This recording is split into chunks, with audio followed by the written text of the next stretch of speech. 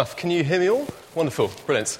Well, may I have my own welcome to the APCM and the vestry meeting. It's great that you've all turned out. It's always encouraging to see good numbers at such meetings. I know there's a lot to discuss. Some of it isn't always as interesting as we might hope, but it is important, and it is great to see people taking an interest in the future of our church and indeed the past, the recent past, what God's been doing and what he will be doing in the future. We've heard a lot this evening, but I want to spend some time looking at God's Word.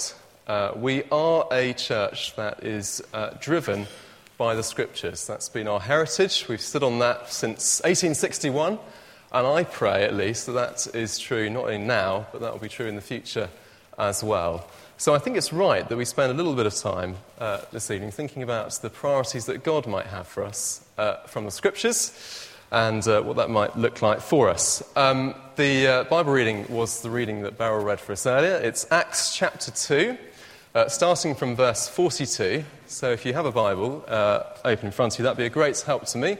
It's page 1094. Page 1094, Acts chapter 2 and verse 42. And may I pray for us as we do so. Lord God, we have discussed many things this evening, but we pray now that in the silence we would hear your voice. We thank you for the godly men and women who founded this church many, many years ago. Thank you for their vision. Thank you for their obedience. Thank you for their passion for the gospel, the good news of Jesus Christ, that this city of Norwich should be reached by that gospel. And we pray now, as we come to your word, that you would speak to us, cut through our thoughts, cut through our opinions, speak loud and clear to us, we pray. And we pray that we would be obedient to what you have to say to us. Amen. I don't know very much about shipping and sailing, but I'm told that at the end of a long voyage, one of the tasks that you have to do is put a ship on its side and scrape the barnacles off and check the hull. Someone might be able to confirm that for me, but I'm told that's what you have to do. It seems to me, as I was thinking about it this week, that in some ways that's a rather good analogy for a church as well, isn't it? If you look at Holy Trinity, it looks a little bit like a ship in some ways, doesn't it? There are times when it's right to stop, to tip the hull on its side, to give things a check over, see how things are going, get rid of some of the barnacles, and strip back to where we should be. And an APCM, effectively, is a good opportunity for that, I think. There are in the life of a church, it's very easy to just keep sailing on, doing the same old thing. We think we're doing the right thing, maybe we are. But if we don't check, if we don't stop and see what the situation is, then things can go wrong very quickly.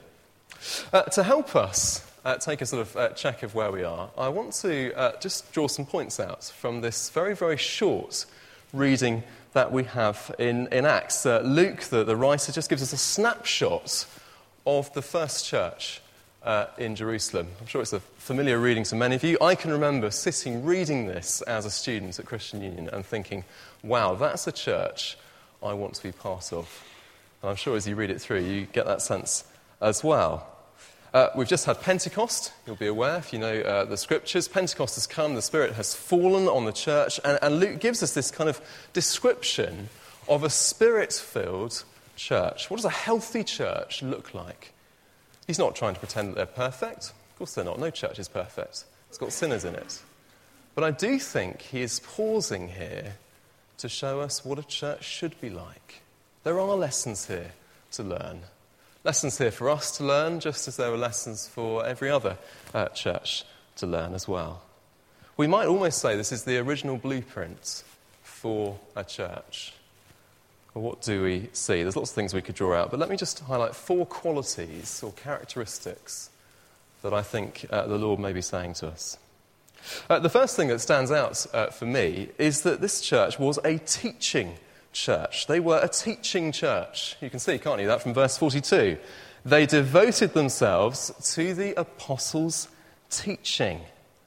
That word devoted means to be continually committed to something. This was the first priority for them. They were absolutely committed to this. This early church were committed to being taught by the apostles, to being fed by them. Now, that's obviously slightly different for us. We don't have apostles in the same way that the New Testament had. The apostles were those who'd seen the risen Lord Jesus. We don't have that in the same way. The equivalent for us is, of course, spending time in God's Word. It's giving ourselves to the study of the Scriptures. The teaching of the apostles that that church in Jerusalem heard directly from their lips has come down to us in the Bible, in God's Word, in the New Testament. Now, of course, we do that a lot, don't we? Most publicly, we do it when we're gathered here on a Sunday, our week-by-week Sunday exposition of the Scriptures from the front.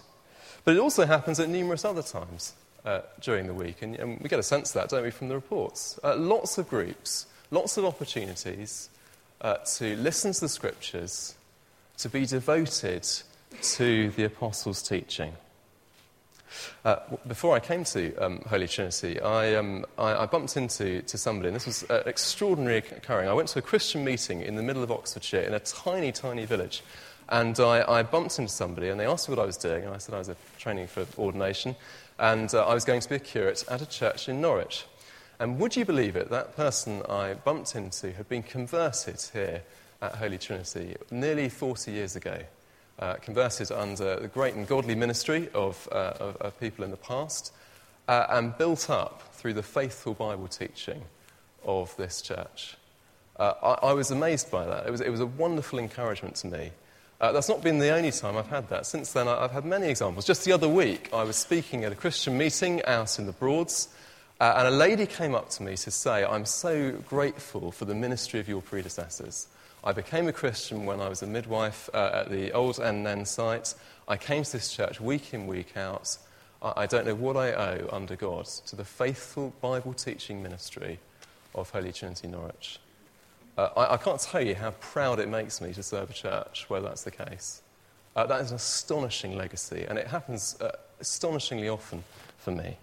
And I pray that that would continue for us. It's a great thing, isn't it, for a church to be associated with? That is an amazing spiritual heritage.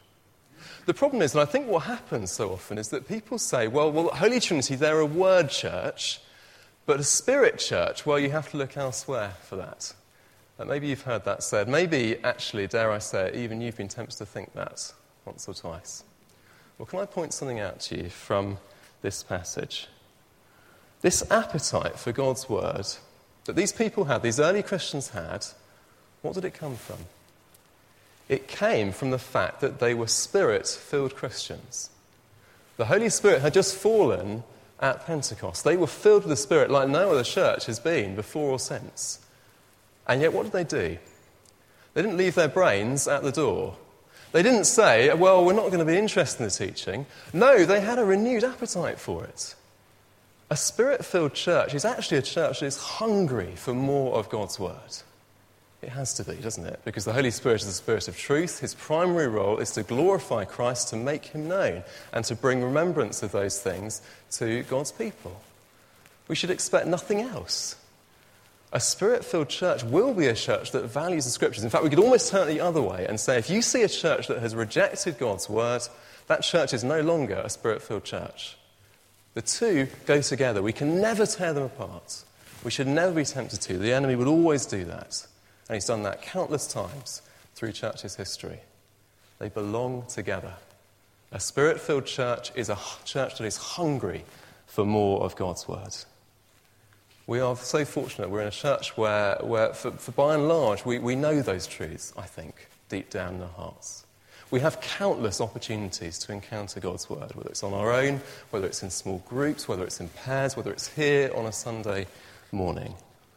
But my prayer for us is not just that legacy would continue, although I do pray that fervently every day. But I pray most of all that we would not just be a church that's known for Bible teaching, but it would be Bible living. Because actually, frankly, it's all a bit of a waste of time if it doesn't lead to changed lives. But that's how God works, isn't it? It's through his Spirit, through his word, changing people's hearts to make them more like Jesus Christ. And that's what it's about. We want to be a teaching church, a learning church, a Bible living church. Secondly, I think we have here a praying church as well. You can see that as well, can't you, in verse 42. They devoted themselves to the apostles' teaching and to prayer. Apparently, C.H. Spurgeon, the great Baptist minister, was once asked by somebody, why is your congregation so fruitful? Why is it growing so much? And he just said, my people pray. My people pray. I think he would have recognised this picture that Luke gives for us from the church in Acts. A fruitful church is always a praying church. They weren't just devoted to Bible teaching and hearing from the scriptures, they were devoted to prayer. And I think here, particularly, Luke is highlighting for us that they were devoted to corporate prayer. It seems to me that that's his focus here. Now, we know that if we're Christians, we can pray at any time. We don't have to be in groups of Christians. We know that. We have the Holy Spirit living inside our hearts. We can pray to the Lord at any time. And I would hope that each of us are praying daily for Holy Trinity as our congregation. But I do think there's something special when the body of Christ comes together to pray. There is something special about it. And I think as we look through these first few chapters of Acts, and I commend it to you, it's impossible to escape the prayerfulness of these early Christians. They prayed spontaneously as they felt moved. They prayed when they felt there was a particular need that needed addressing. They were men and women who were overwhelmed both by the privilege of prayer, in the sense that they understood the privilege of speaking to their Heavenly Father, but critically they also understood that it had power as well. There was privilege and power. They were devoted to prayer, and we get that impression very strongly. There's an old saying, isn't there, that Satan laughs at our words and he mocks at our toil, but he trembles when we pray. How much more is that when a body of believers gather together to pray? In many ways, we are a praying church, I think. There are lots of opportunities for us to pray. But I do sometimes fear that we would be rather embarrassed if we were to make note of how many of the names on the electoral roll really made the most of those opportunities. And I say that as one, I'm not on that list because I can't be, but I say that as somebody who would stand on that list effectively. Do we make use of the opportunities that we have to pray? We've thought already this evening, we have some enormous decisions ahead of us as a church. I don't think we can stress that strongly enough. They are some enormous decisions that are facing us. The decisions that are made in the next few months will affect the life of this church, for good or for ill, for many, many years to come. We have questions over our direction, questions over our priorities, questions over our next senior minister. Friends, if there is one thing that I want you to go away from this evening with, hear this. It is a renewed call to prayer, corporate prayer. We have to be a praying people. The early church were, we have to be as well. God works through our prayers. May I encourage you, if you don't already take Prayer Focus, Pray For Us, that's our monthly prayer bulletin. Do start taking it now. It's published at the back. You'll just take it. We want you to use it. Why not commit to coming to Prayer Focus and the other prayer events that we'll be running during this time of vacancy? We covet your prayers. Thirdly, Luke describes for us here a church that was a partnering church. A partnering church. Again, you can see that from verse 42, can't you? Luke says they devoted themselves to fellowship. I don't know what comes into your mind when you hear the word fellowship. Maybe it's sort of weak tea and soggy biscuits and slightly awkward conversation. Well, actually, the original meaning of it in the Greek is really partnership, effectively. It's a word that's used of business people coming together in partnership to achieve a specific aim. It's quite different from what we often sort of conjure up, I think. And again, you can definitely get that sense, can't you, from this description of the church. They were believers, they were united in gospel partnership. And you can tell they were because they showed it practically by the care that they had for others. You can see that in verse 44, can't you? All the believers were together and they had everything in common. It practically worked itself out in their daily life. They were a church of partners, working together for the gospel. I don't know much about cycling, but I'm told that in cycling, in professional road racing cycling, there's a technique that certain cyclists can use called drafting. And the way it is you hang on to the back of the peloton. It's a group of cyclists. And if you hang on to the back, then basically all the other guys do the hard work. And you get to hang on the back, and you get to benefit from their hard work. Let me suggest to you there's no such thing as drafting in the Church of Christ. Maybe we're tempted to think there is. I don't know. All of us are called to partner in the work of the gospel, just as these early Christians were as well. We can't draft on the efforts of other people, be that the staff, be that the committed core of folks. They're always there, and we can count on them week by week. There's no place for drafting. It's great reading through the reports, isn't it? And it's amazing to think how many people at Trinity are involved in making things happen week by week. Can't come away with any other impression, I think, from those reports. Thank you for all that you do. I'm aware that people see me standing up here on the front on Sunday, but actually I rely on you guys to support so much of what happens. Really, that is really where the real work happens. But I think it'd be naive of us to imagine that everyone is pulling their weight.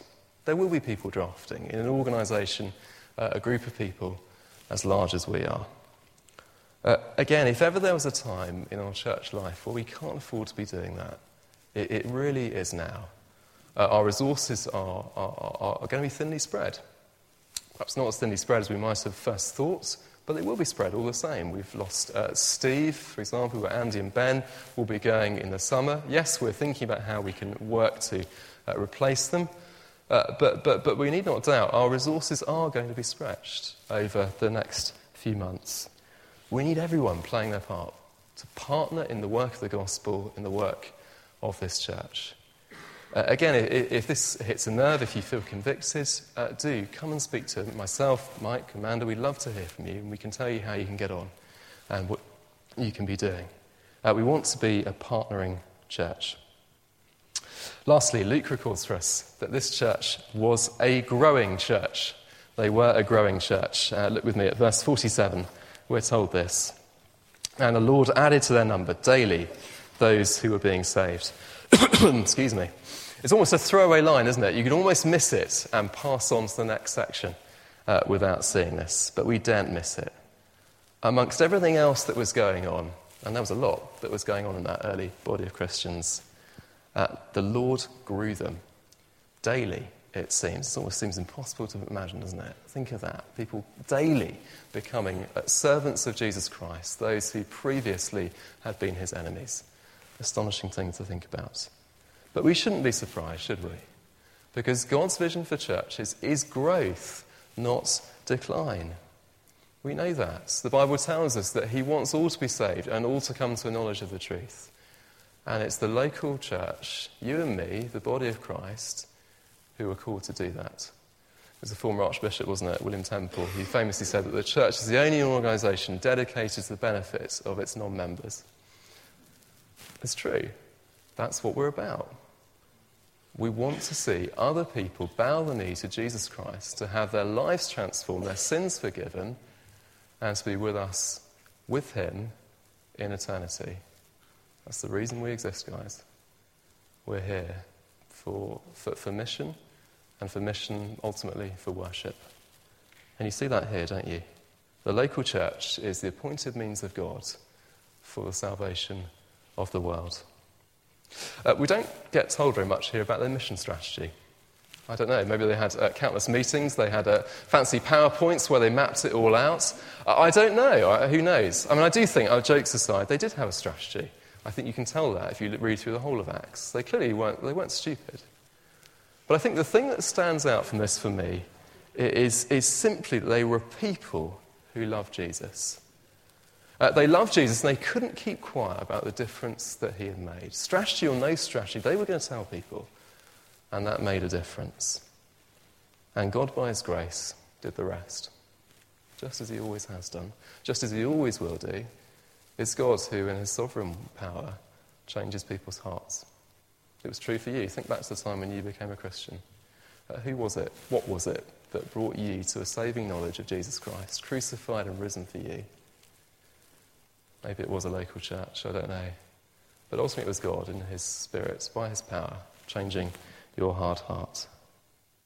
And we shouldn't be surprised, again, should we? Because the growth of the gospel, wherever we are in history or whether we are across the globe, has always had those two elements to it.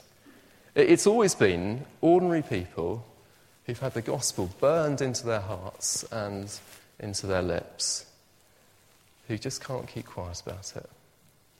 And it's a mighty, mighty God who, by his Spirit, transforms hearts to see the truth of how the world works, to see the truth of their sin, to see the wonderful truth of Jesus Christ alive and inviting us to know him. Not so much a strategy, friends, but a lifestyle, dare I say it. The figures that we had read earlier did show some decline numerically, and I think we have to face that.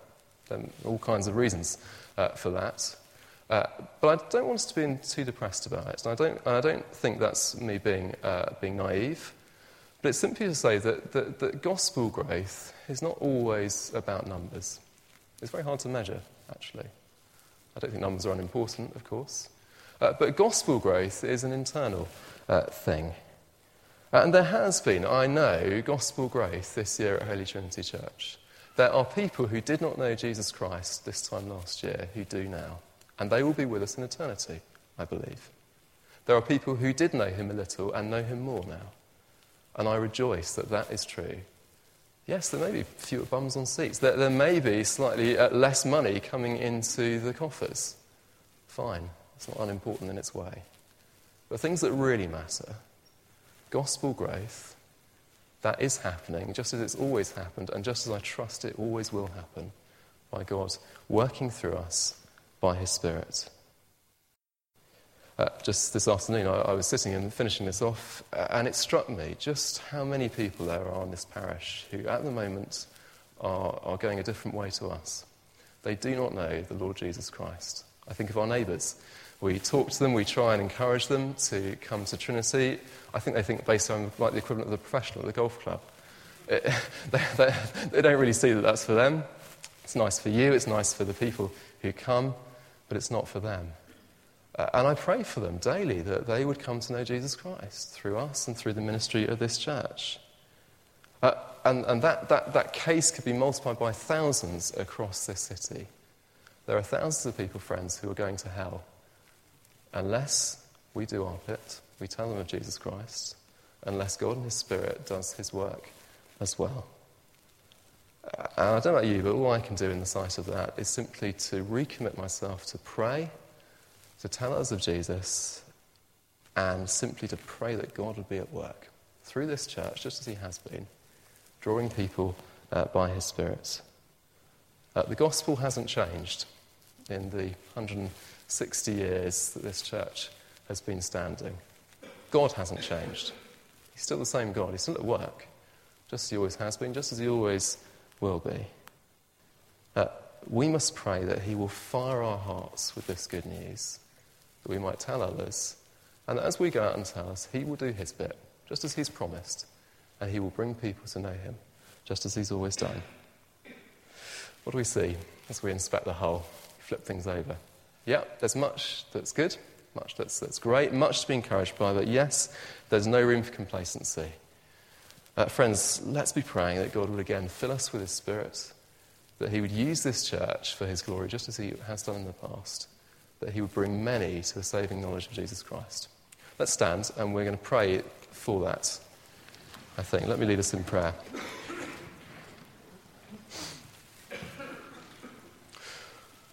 Lord God, our Father, we praise you that we do have such a wonderful heritage here at Holy Trinity. And we don't take that for granted. We thank you for the faithful men and women who had the vision to build this place. We realise that we simply stand on their shoulders, we stand on their efforts.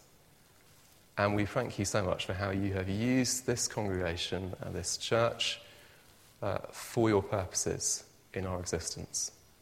We give you thanks. We know we don't deserve it. You could have used other churches, and you have used us, and we give you thanks and praise. We thank you for all the names who will be there written in the book of life because of the ministry of Holy Trinity. And Lord God, we pray that you would use us again. We come now, we know that we desperately need your Spirit. We need your Spirit to fall on us afresh. We need to be filled. Recapture our first love. We pray that Jesus Christ would be at the centre of all that we do. It would not be for our name or our renown, but it would be for his and his alone. And we pray that you would use us. Bring gospel growth, we pray. We don't want people who are simply coming because they've fallen out with other churches. We want people who desperately know that they are sinners and they need a saviour, just as we do. Use us, we pray, for your glory. Amen.